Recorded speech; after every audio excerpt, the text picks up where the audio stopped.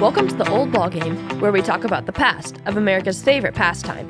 I'm Tate Christensen. Today we talk about the origin of baseball's favorite concession food, hot dogs.